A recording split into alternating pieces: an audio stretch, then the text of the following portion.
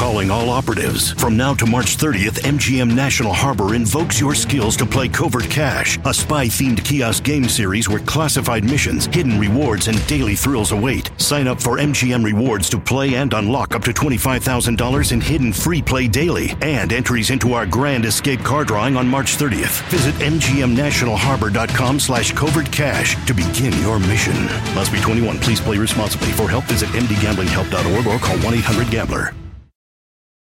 Are you one of the handful of people still living in fear of catching the Wu flu?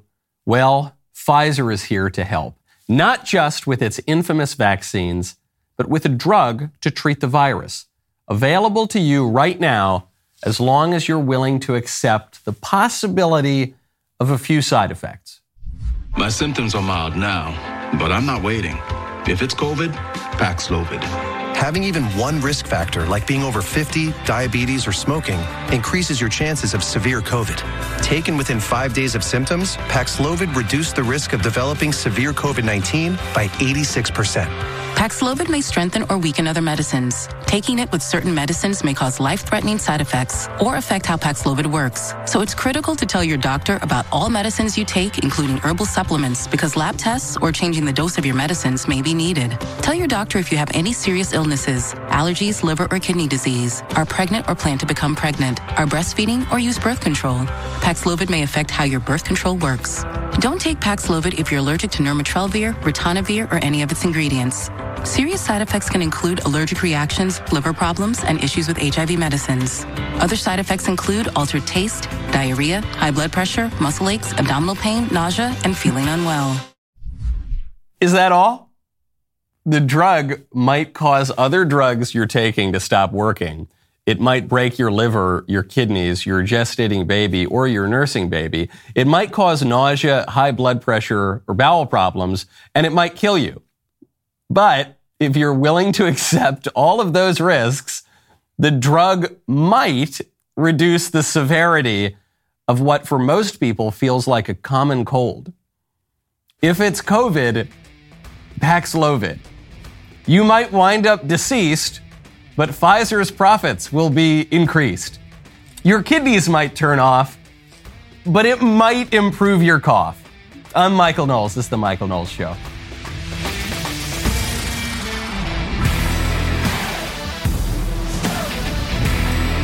Welcome back to the show. My favorite comment yesterday is from Soup Kiao, who says, it's amazing how many people want to grill Michael for calling Jeffree Star a transvestite. He is, while they don't even know what that means. That's true. A lot of people came after me yesterday because I referred to that guy Jeffree Star as a transvestite that the conservatives were all lauding because he's fine with transgenderism, but he says that non-binary pronouns, that's too far.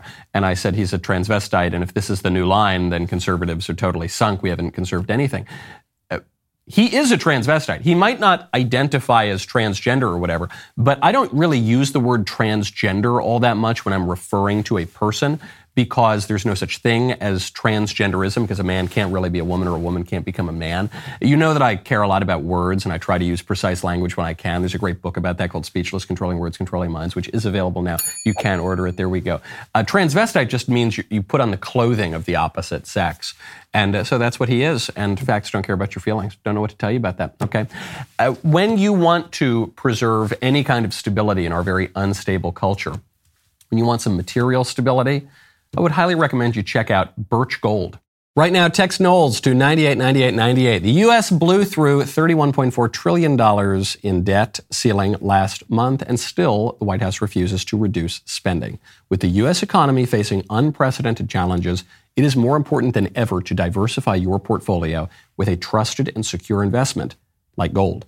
You need gold with Birch Gold. When you invest in gold, you are investing in a tangible asset that has stood the test of time. I have really enjoyed investing in precious metals in my life. I'm very, very pleased to own gold from Birch Gold. Unlike stocks or bonds, gold has intrinsic value.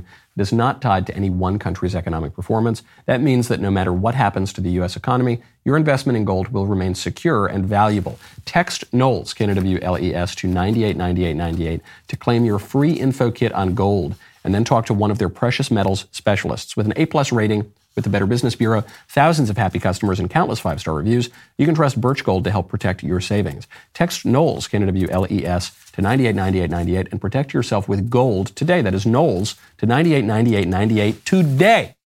The side effects list in that COVID medicine commercial, it's like 2/3 of the commercial.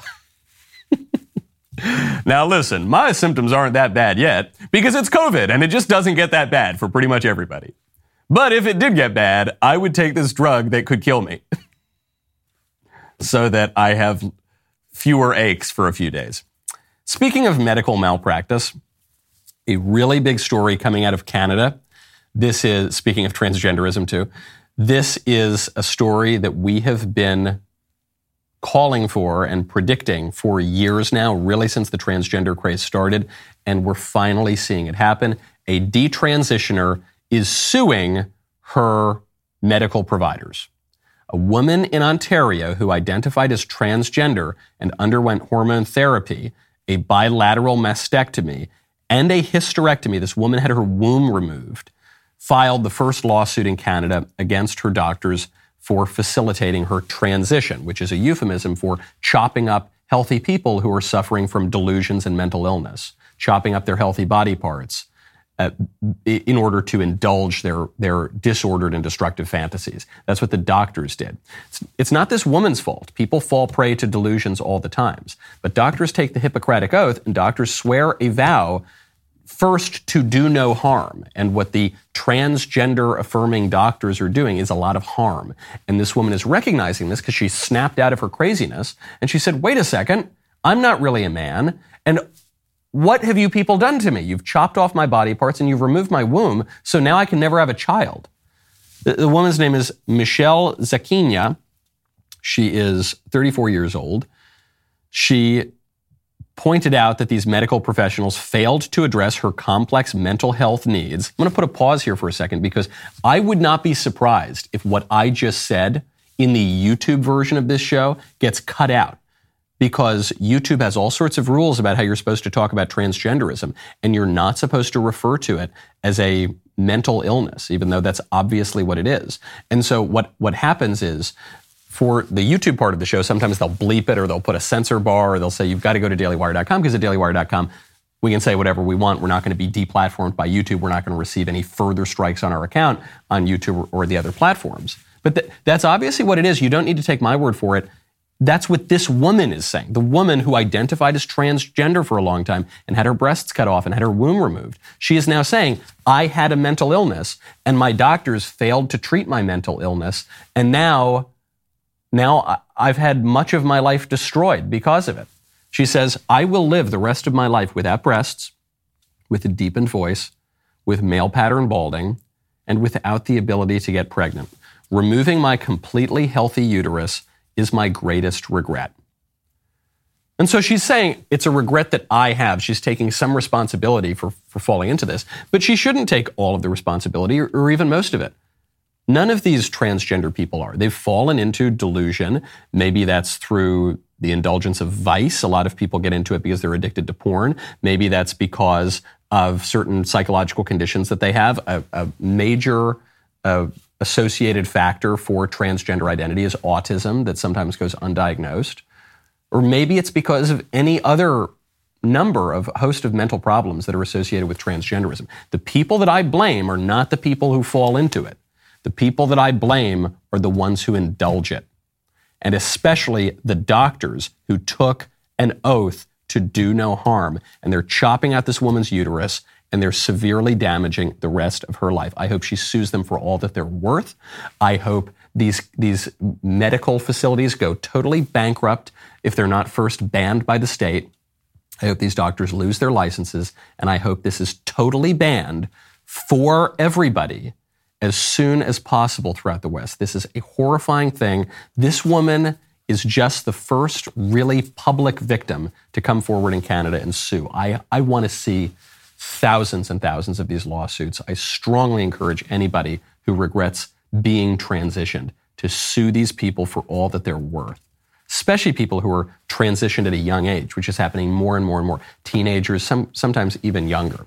Which brings us to an almost entirely different political issue right now. It's the war in Ukraine, which is really a proxy war between Russia, which invaded Ukraine, and America, which has tried to deepen ties to Ukraine and has encouraged Ukraine to apply for membership in the European Union and turn toward NATO for protection, and has tried to oust some of the more pro-Russian leaders of that country. Now you've got a proxy war in what was once a buffer state.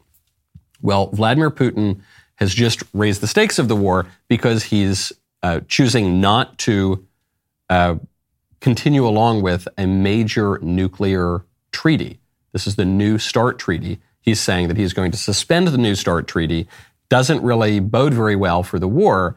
And in a speech in which he lambasted the West, he attacked the West specifically for the woke virus that it is spreading around the world that Vladimir Putin says is threatening the children of non-Western states, Russian children and other places where the culture hasn't totally seeped in. I'll translate the speech, not from Russian, but I'll read the subtitles while he speaks. And here they lie constantly, perverts historical facts, do not stop attacks on our culture. The Russian Orthodox Church and other traditional religious organizations of our country see what they do with their own peoples, this is in the West, the destruction of the family, cultural and national identity. Perversion, mockery of children, and pedophilia are declared the norm of their life. And priests are forced to bless same-sex marriages. God with them, let them do what they want. What do I want to say here? Adults have the right to live as they want. We have always thought like this in Russia, and we always will. First of all, what? Are you kidding me? No one will invade private life. We are not going to do this. I know we were communists for like 100 years, but forget about that. I added that part. But I want to tell them, look at the Holy Scriptures, the main books of all other world religions. Everything is said there, including that the family is the union of a man and a woman.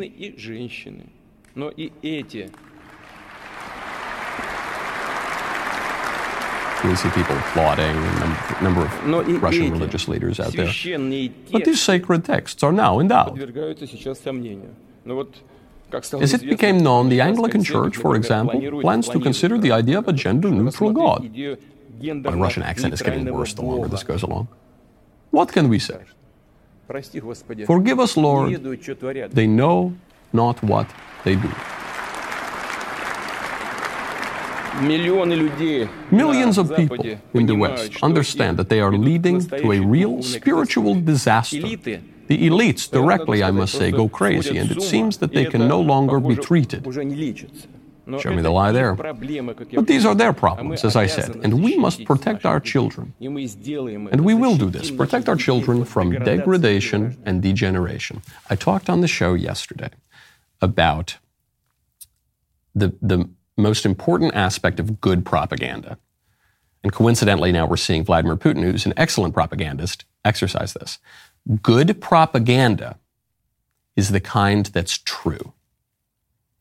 And even if it's not 100% true, it's got a lot of truth to it. There are a lot of things that Vladimir Putin is suggesting here that are not true. He's suggesting that in the West, the church blesses same-sex marriage. That isn't true. That is true in some of the Protestant churches, though. It's not true in the Catholic Church, which is the Church of the West for 2,000 years. But it's true in some Protestant churches. There's a fair bit of truth to that.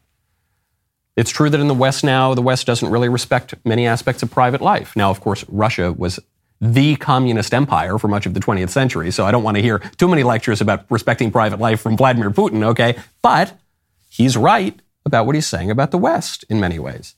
He's saying that in the West there are policies encouraging the destruction of the family. That's true. Russia has not been very successful at promoting the rebirth of the family, but they have taken certain state measures to turn around their birth rate problem and encourage the family. It's true. No, Russia has a lot of other problems in that. They allow all sorts of pornography, and they promote, I think they even promote sort of underage pornography and all sorts of abusive, terrible stuff. But what they're saying about the West, there's a lot of truth to it. The degeneration, the degradation that's being pushed in the West. That's a problem. And he's saying we're going to protect our kids from that. That's the kind of message that is going to resonate. That's very, very good propaganda. And you can say, well, Vladimir Putin, you're misrepresenting your country. Well, Vladimir Putin, you're misrepresenting your war aims. Well, Vladimir Putin, you're a meanie and you're a terrible guy. You can say all that. That can all be true. But much, if not most, of what he is accusing the West of doing is true. What are we going to do about it? If we want Vladimir Putin to have less effective propaganda, we should probably stop encouraging the conditions that allow a lot of that propaganda to be true. Okay? That's just real talk, folks. And when you want real talk, you should check out Pure Talk. Right now, go to puretalk.com, use promo code Knowles. I got to ask you something. If you had 2 cups of coffee that came from the same pot, but one of them cost $2 and the other cost $1, which cup would you buy? Of course, you would buy the more affordable coffee. It's the same coffee for less money. What if I told you you could get the same wireless service for less? Stop paying for Verizon, AT&T, or T-Mobile. Cut your bill in half with Pure Talk. Pure Talk is the antidote to woke wireless companies. They're the only wireless company that offers a 100% money-back guarantee. They are so sure that you're going to love their service that if you don't, they will give you your money back. Their US-based customer service team makes the switch super easy. Switch over to Pure Talk in as little as 10 minutes while keeping your phone and your phone number. Your first month is guaranteed risk-free. Go to puretalk.com, enter promo code Knowles, K-N-W-L-E-S, to save 50% off your first month. That is puretalk.com, promo code Knowles, K-N-W-L-E-S. Pure Talk is simply smarter wireless. Speaking of the war in Ukraine, a major incident in the presidential race in 2024 that a lot of people aren't talking about. It's not that there's a new candidate, though there is a new candidate. We'll get to that in a second. Probably the biggest change in the 2024 race is that we have now, I think for the first time, gotten a foreign policy statement from the chief Republican rival to Donald Trump, Ron DeSantis. Here's what Ron DeSantis thinks about the war in Ukraine. They have effectively a blank check policy with no clear strategic objective identified. And these things can escalate, and I don't think it's in our interest to be getting into proxy war with China getting involved over things like the borderlands or over Crimea. So I think it would behoove them to identify what is the strategic objective that they're trying to achieve. But just saying it's an open-ended blank check, that is not acceptable. So, Governor, what does a win look like for us in Ukraine, for Ukraine? Well, I think it's important to point out, I mean, the fear of kind of Russia going into NATO countries and all that and steamrolling, that has not even come close to happening. I think they've shown themselves to be a third-rate military power. I think they've suffered tremendous losses. I got to think that the people in Russia are probably disapproving of what's going on. I don't think they can speak up about it for obvious reasons. So I think Russia has been really, really wounded here. And I don't think that they are the same threat to our country, even though they're hostile. I don't think they're on the same level as a China. This is a masterful answer from Ron DeSantis, because don't forget, Donald Trump's greatest strength in the presidential race today is probably his foreign policy. It was the most different from the other Republican rivals in 2016 and from probably most other Republican politicians today. And it's the most effective foreign policy we've seen, certainly in my lifetime. It's the most effective foreign policy, certainly since George H.W. Bush, maybe since Ronald Reagan. Because Donald Trump was unpredictable. The bad guys were not nearly as aggressive on Donald Trump's watch as they have been on the watch of other presidents. Donald Trump scored major foreign policy wins. Donald Trump brought a fair degree of peace to the Middle East, which people probably would not have guessed when he was first elected. But he has a very strong foreign policy record. And the GOP base is torn right now between the really bullish, pro-war, go in, glass Russia, take over Ukraine side, which is not as represented among the base, but the GOP elites really like that idea.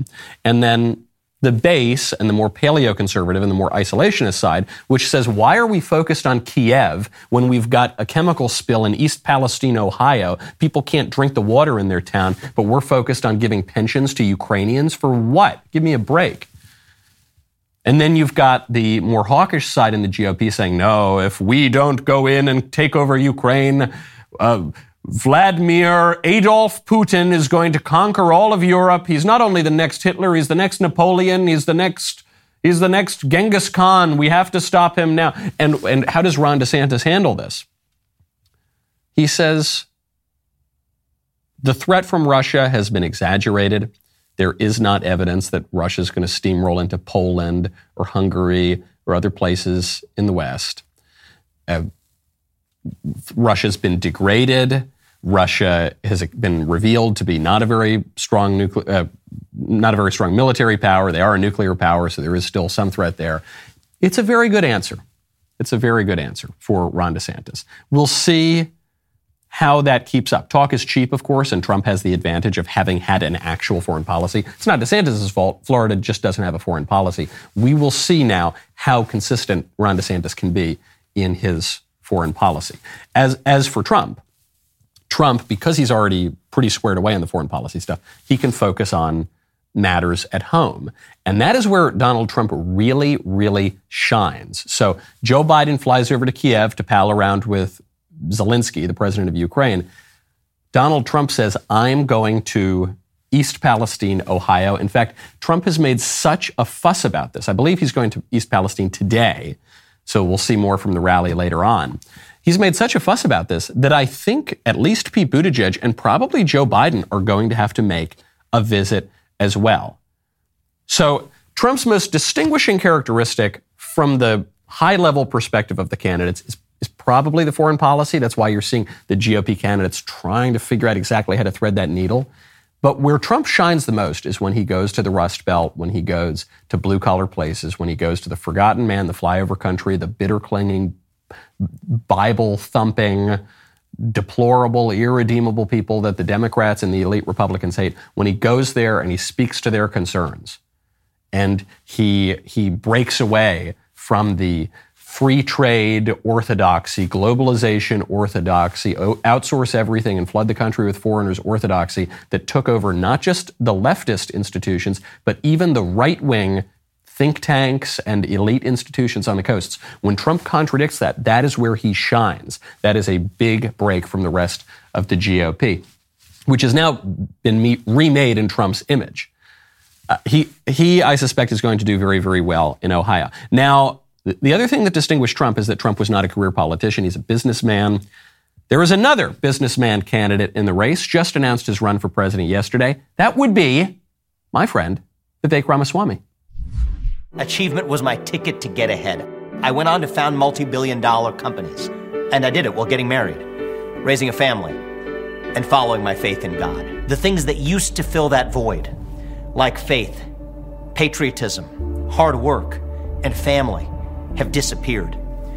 We now embrace one secular religion after another, from COVIDism to climatism and gender ideology, to satisfy our deeper need for identity. Yet we cannot even answer the question of what it means to be an American in the year 2023. This isn't just a political campaign. This is a cultural movement to create a new dream for the next generation of Americans. And this time around, it isn't just about money. It's about the unapologetic pursuit of excellence in our country. This is a great message. This is a really, really great message. Vivek opens up the announcement with talk about Martin Luther King and I Have a Dream and the sort of stuff that people have heard before. So you might start to think, all right, this is going to be a regular old Republican talking points campaign. But notice how quickly he shifts it. And he says, I'm running a campaign about American identity and who we are. He's focusing on culture. He's focusing on religion. He says, we got to do away with the climate religion. I really like that phrase. That's what it is. It's the climatism, the green people, not the little green men from outer space that everyone said was flying over Montana the other day, but the green movement that worships Mother Gaia, that is a false religion. We got to get away from that. Well, what are we going to go back to? He says there, I've got faith in God. Okay, that's going to be a traditional religion. What's our identity? He says our identity is not going to be just about money this time. That's an amazing, amazing statement. Because the Republican talking points for 30 years have been, hey, do whatever you want, believe whatever you want, behave however you want. Just don't make me pay for it. Vivek saying, nope, none of that. What are we going to pursue instead? He says we're going to pursue excellence. That is a very, very traditional conservative idea. Excellence. Maybe in the ancient Greek, arete, this idea that we want to pursue not just maximal individual autonomy, but excellence in all of our fields. That we perhaps want to pursue virtue, that we want good stuff, more good stuff, less bad stuff. That's a very compelling campaign message. And I know some people are saying, oh, this guy Vivek, who is he? Is he just the Andrew Yang of this cycle? Does he really know what he's talking about with politics? I told you when there were first rumblings that Vivek might run for president, I said, this is a very serious guy. I know him. I've known him for quite a long time. And this guy's very intelligent. This guy has a clear vision. He is not just some joker vanity candidate running. He is going to run with a purpose. And as he said there, he said it's bigger than one candidate. Most of the time when politicians say that, I think it's just BS. It's actually all they really care about is their own aggrandizement and power.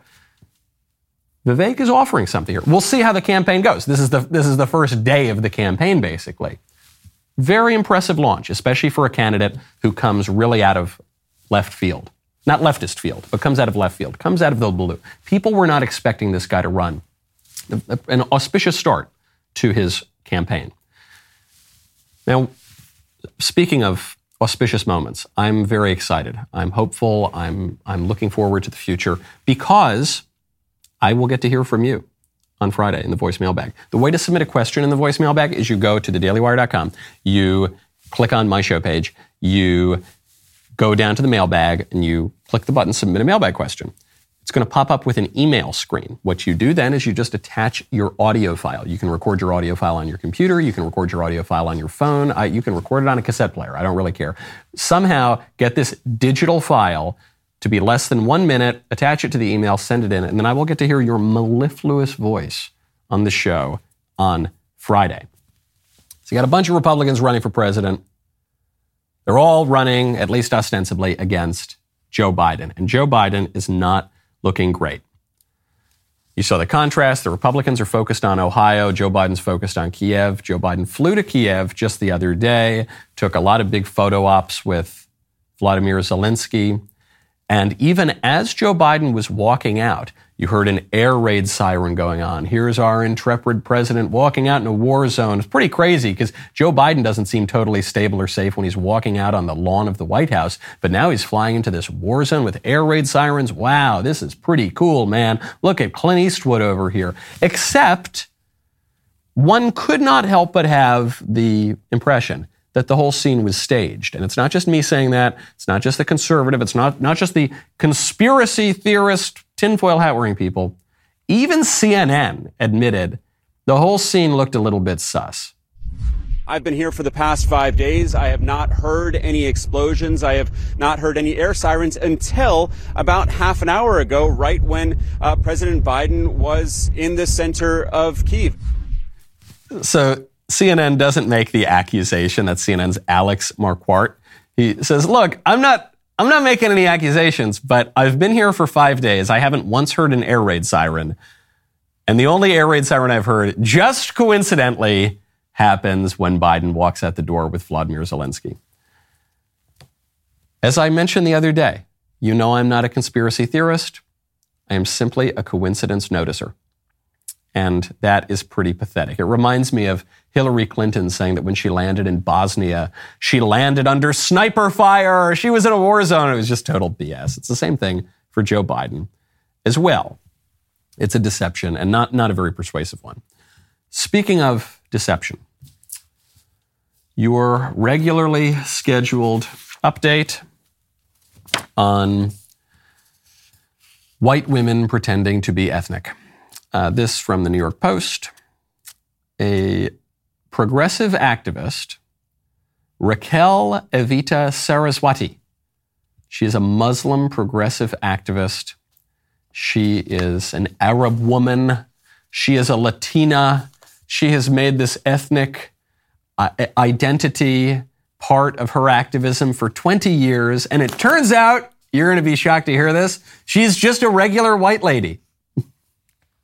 Raquel Evita Saraswati, 39 years old, was just outed by The Intercept for pretending to be South Asian, Latina, and Arab. She spoke to Boston.com in 2004 about her upcoming wedding, saying she wanted to do something to respect her Arab and Latin culture. Actually, her name is Rachel Elizabeth Seidel. She's referred to in that article as Raquel Evita Seidel. I guess she's dropped the Seidel. Now she's Saraswati. And her mother, Carol Peroni, says that it's all BS and her family is white as the driven snow. I call her Rachel. I don't know why she's doing what she's doing. I'm as white as the driven snow, and so is she. I'm German and British. Her father was Calabrese Italian, which, to be fair, is a racially liminal group of people. I happen to be Calabrese as well. She's chosen to live a lie, and I find that very, very sad. What is Saraswati's job? Do you think she's a truck driver? No. Do you think she's an electrician? No. She is, of course, the Chief Equity, Inclusion, and Culture Officer of a Philadelphia-based group, the American Friends Service Committee, which is a leftist Quaker group that fights violence, inequality, and oppression. She's the latest Rachel Dolezal, but there have been many Rachel Dolezals since then. Lots of white women, usually women, pretend to be other ethnic groups. Why is that? Because Exhibit Z, exhibit number 10,576, that white privilege does not exist. It does not exist, certainly as our culture pretends that it exists. You don't get special social points for being white. In fact, white people are the only group in our culture that one can legally discriminate against and socially insult, exclude, ostracize, where it's actually encouraged by our culture to attack white people. And so, white people are pretending to be other races. It's just basic incentives. The proof of the pudding is in the tasting. You don't see many, if any, black people pretending to be white people. You don't see many Arab people or Middle Eastern people pretending to be white people. In fact, in the U.S. Census, Arab and Middle Eastern people used to be classified as white. Then there was a movement over the last 10 years to reclassify that group as Middle Eastern and North African, MENA. Linda Sarsour, the leftist activist, was one of the people pushing this. Why was she pushing this? If there were a privilege associated with being white, don't you think that the people who were already lumped in as being white would want to remain white? They're not doing that, though. Why? Because being white is the only group with which there is not a social privilege associated. So they're trying to be some other group. And yet, if you went out and you polled 100 people on the street in New York, San Francisco, Chicago, Washington, D.C., if you polled any CNN watchers, so I guess you'd have to go to the airport for that, and you said, hey, which group is the most socially privileged? You would hear a lot of people say, oh, it's white people. It's white people. It's the opposite of reality. So often, we can just be hypnotized by the popular culture. But this is the proof that it's all BS. Speaking of privilege, speaking of white privilege, a gang member in LA is a Korean guy. This Korean guy comes with his family to America as a kid. He then joined a gang and committed murder, and then he went to a prison for that, and now he's being deported because he got out of prison, which is absurd. The guy committed murder. He should at the very least be in prison for the rest of his life. But, okay, fine, let's say it were a legitimate reason for which he was granted some clemency here, some mercy, he was allowed out of prison. He is being deported. He's not an American citizen. He is a gangster and a murderer. And so he's being deported. This is being reported in the New York Times, the LA Times, as a kind of a sad story. This guy, Justin Chung. Justin Chung was brutally honest, admitting that it took him years to feel remorse. He wanted to share his complicated journey, and he was rallying support for another fight. Because of the murder he committed when he was 16, he had lost his chance to apply for a green card. He's on the verge of being deported to South Korea, the country he left as a 2-year-old. Especially being Korean, I do want to be private for my family, said Chung, 33, but I have to fight. I have to do something before I get deported. No, you don't. Just go away. Go away. You're very, very lucky that you were allowed out of prison because of the Democrat policies of people like Gavin Newsom. You're very, very lucky that you were not executed when you committed that murder in cold blood. When he committed that murder, he was in a gang. He thought he was killing people of a rival gang. He just didn't like the cut of their jib or the kind of clothes they were wearing. So he went to murder them. And it turned out the people that he murdered were not in any gang at all. They were just in the wrong place at the wrong time. And this cold-blooded psycho murdered them. So now he's getting deported. And now that's the sob story. That's the sob story. That is how much our culture favors immigrants, the foreigners, the people who they look different, they sound a little different. That's how insanely our culture favors them, is that they can come here, literally commit murder, and they're still the sympathetic characters in the story. You remember when Donald Trump in 2016, he said, my followers love me so much I could shoot somebody on Fifth Avenue and I wouldn't lose a single vote. And the left used this line. They said, oh my goodness, this is cultish behavior. This is horrible. Can you imagine what a terrible country we're living in where that sort of statement can be true? Well, it's not exactly true of Trump. His followers are pretty loyal, but he was exaggerating for comic effect. That is true when it comes to the libs and immigration. They could literally murder people. They do regularly murder people. And the libs will not lift a finger to do anything about it. In fact, they will lift a finger to try to stop these poor, put-upon murderers from being deported. Speaking of murderers in prison, great story coming out of Miami. Reported in the Miami Herald. Headline, held without charge, a Miami inmate's unborn child asks court for release in odd case. What's the story? Well, an attorney, William N. Norris, filed an emergency writ of habeas corpus, which allows the court to determine whether someone's imprisonment is lawful. They say this lawyer is speaking not on behalf of his client who's committed murder, but of an unborn child. I'm sorry, allegedly committed murder. But rather it's on behalf of an unborn child, who he says has not been charged with any crime by the state. Further, the state has placed the unborn child in such inherently dangerous environment by placing the unborn child in close proximity to violent criminal defenders. The child's mother, 24 years old, was arrested and charged with second-degree murder while she was 6 weeks pregnant. So now there's 2 people being held in this jail. And the lawyer is saying, well, on behalf of one of my clients, that person's being held without a charge, and that would be the unborn baby. I love this case.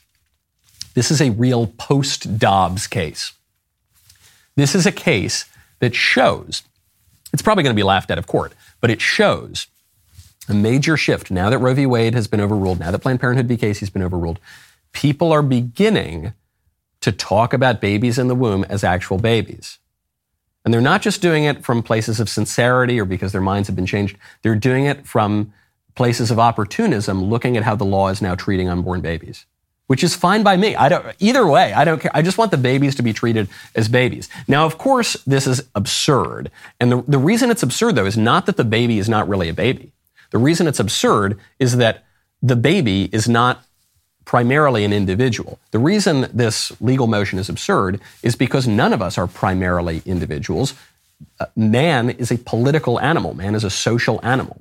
That was the wisdom of Aristotle. That was the wisdom that animated the political philosophy of the West.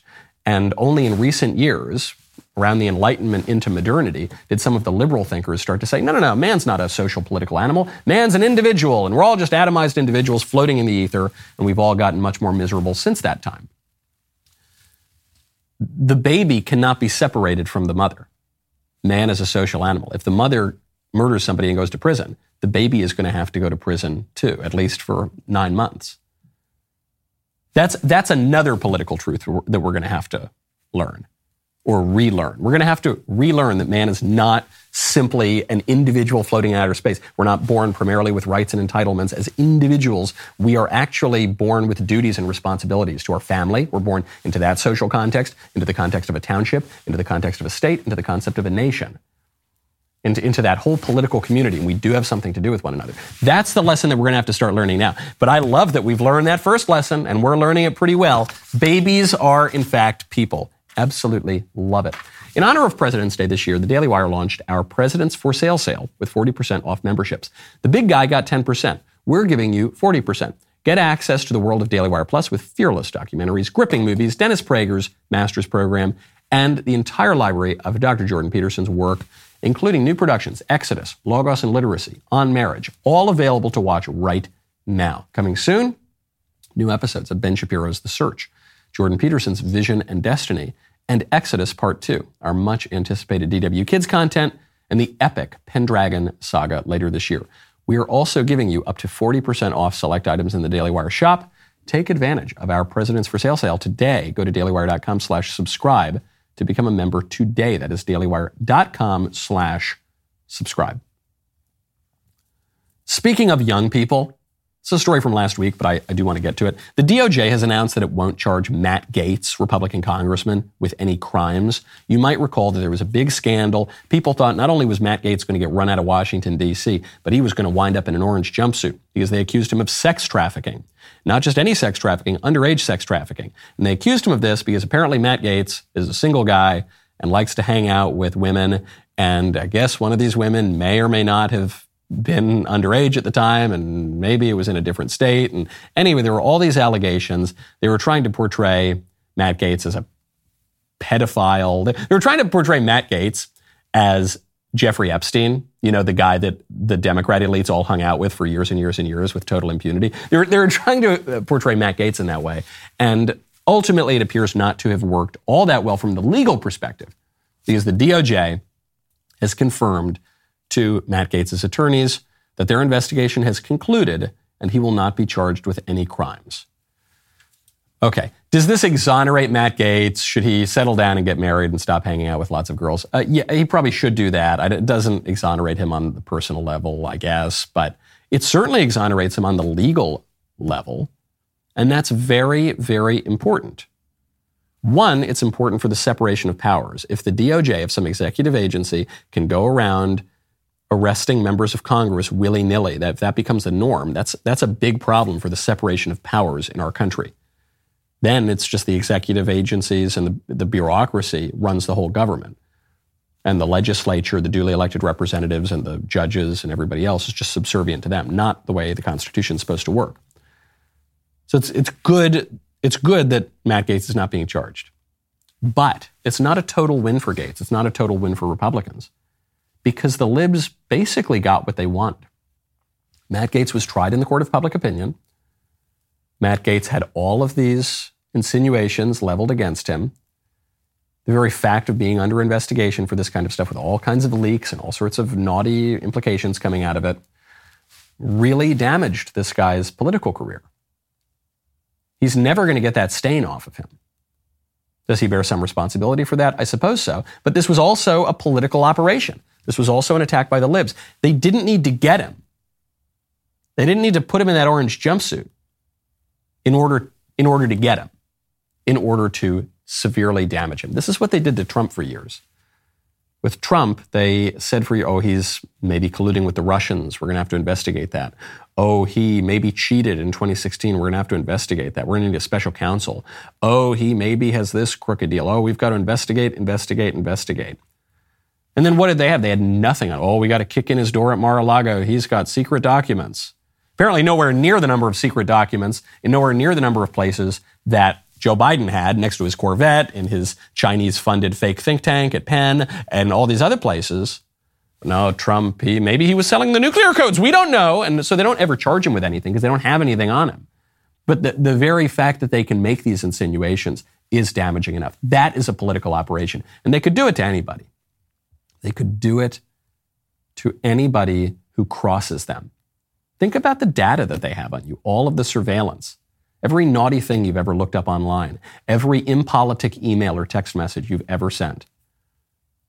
That's in a surveillance state such as we have. That means it's all available. They're not going to go after you now. They probably, unless you're a criminal, they probably don't have things where you've actually violated the law. But they can embarrass you. They can harm you. That's a lot of power being wielded by a bureaucracy that is mostly unaccountable.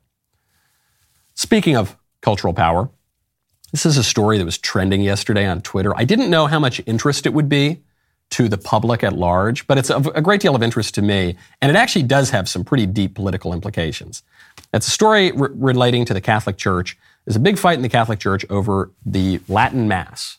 Some Catholics, myself included, like to go to the Old Mass, which is in Latin, but there are a lot of different things about it compared to the New Mass. Yes, it's in Latin, but the priest is facing the altar. There are many more prayers. It tends to be much more reverent and respectful and traditional. And the symbolism tends to be much richer. And so a lot of Catholics, especially young conservative Catholics, especially the ones who believe the teachings of the church, especially the ones that are having lots of kids, especially the ones that are returning to the faith, they tend to prefer that Latin Mass. And the new Mass that came about 50 years ago, roughly, is being promoted by a lot of liberal boomers in the church. That's kind of the main constituency. And you go to those churches, those parishes, where they've got the new Mass in English, with not just in English, but the priest is facing the people and he's yucking it up during the homily, and there's a mariachi band in the corner and they've got clowns dancing up and down the aisle. I'm only half exaggerating with that one, and it's all really sappy, and it basically looks like a rock opera from the 1970s that wasn't cool even then. Unfortunately, a lot of the time, that's what the liturgical abuse looks like. So young people are drawn more toward orthodoxy, tradition, reverence, smells and bells, lifting your eyes up to heaven. Not a liturgy that is more worldly, not a liturgy that is more casual, not a liturgy that is less respectful. The Pope is clamping down on this, and he just issued an edict yesterday that would essentially ban the Latin Mass for all intents and purposes in most diocesan churches around the country. And one of the big promoters of this, a liberal Catholic writer, Massimo Fagioli, tweeted out, he said, "The absurd situation is that while the USA and Russia are moving toward the brink of nuclear war, the Vatican has to deal with liturgical wars within the Catholic Church." I thought, hold on, has to? What do you mean has to? They don't have to do this. The Vatican and certain liberals in the Vatican are picking this fight to attack the relatively small number of people who attend the traditional Mass.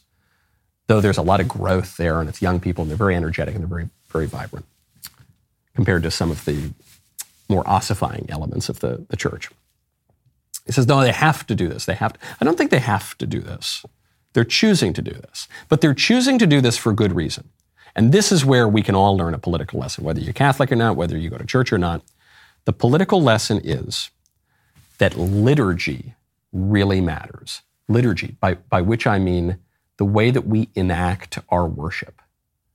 The getting down on our knees and the smells and the bells and the way that we pray and what we pray to and the modes of our behavior really, really matter. There's a Latin expression, lex orandi, lex credendi, lex vivendi. The way that we worship will affect the way that we believe. It's not just that the way we believe affects the way that we worship and behave. It's the way that we act will actually affect our opinions. And that will, in turn, affect the whole way that we live our lives. When a kid in a school stands up before school and says the Pledge of Allegiance, that is going to inculcate a spirit of patriotism in him, a love of his country. I guess it's explicit, you're pledging allegiance to your country, but more it's implicit. The fact that you're standing up for the flag, the fact that you're putting your hand over your heart, the fact that you are imbuing the symbol of the flag with meaning. What's the symbol represent? The country. You're going to love that country. If you don't love your country and you want to teach a whole generation not to love the country, yeah, you can teach them other history books. Yeah, you can lambast them with all sorts of diatribes against America and George Washington and all the rest. They do that too. But probably the most effective way you're going to do it is just don't have them say the Pledge of Allegiance anymore. Just take that flag out of the classroom, or if it's in the classroom, disrespect it. Just have them not take any of these things seriously. Because we're corporeal beings. We're incarnate. So we live in time and space. And the things that we do with our body, the things that we do with our time, that's going to affect the way that we believe. If you devote a lot of your time to God, to prayer, you're going to be more religious. You are going to believe more deeply.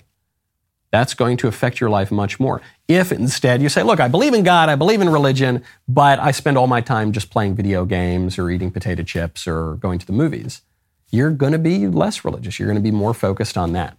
That's what culture is. Culture and cult come from the same root word. What the culture worships is going to define that culture. And what does the culture worship? Well, you know the tree by its fruit. You know the pudding from the tasting. How many more metaphors can I use? What are we doing? The very smart stuff from the liberals in the Vatican. If they want people to disregard some of those old teachings that have only persisted for 2,000 years in the church, if they want people to turn away and adopt even new religious practices, new religious beliefs, the way to do it is not to write some long encyclopedic entry or some long essay or some long book about why they should believe what they should believe in some rational argument. No, just change the way they behave, change the way they worship.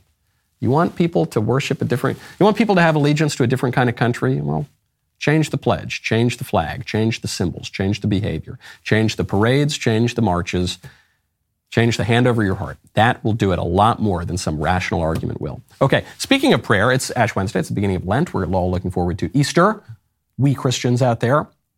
And so for Woke Wednesday, Mr. Davies has given me a prayer from a New York Times bestselling progressive Christian devotional. Can't say the book is on my bookshelf, but we'll get into it.